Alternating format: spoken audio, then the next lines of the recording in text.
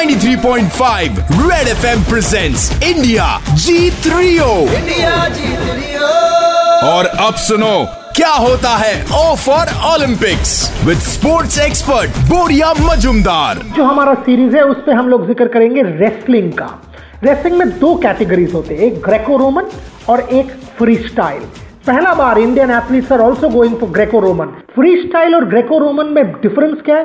Free style जो हमारा traditional form है, जो आप पैर पकड़ के पछाड़ देते हो, बट ग्रेको रोमन में आप पैर नहीं पकड़ सकते हो, and that is the fundamental difference. और ये दो कैटेगरीज जो होता है उनमें बहुत वेट कैटेगरीज में फर्क पड़ता है। For example in free style there is now 65 kilogram category, 74 kilogram category, 57 kilogram. पहले ओलंपिक्स में हुआ करता था 60 किलो, 66 किलो, ऐसे करके बढ़ता था। Now the 66 kilogram category has been abolished और उसको 74 किलो कर दिया गया है।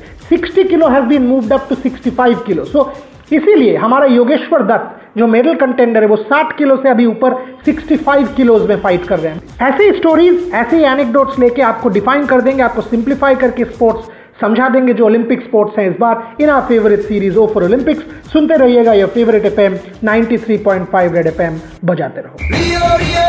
इंडिया जीत रियो, देश के फाइनेस्ट स्पोर्ट्स एक्सपर्ट बोरिया मजुमदार के साथ ओनली ऑन 93.5 रेड एफएम, बजाते रहो।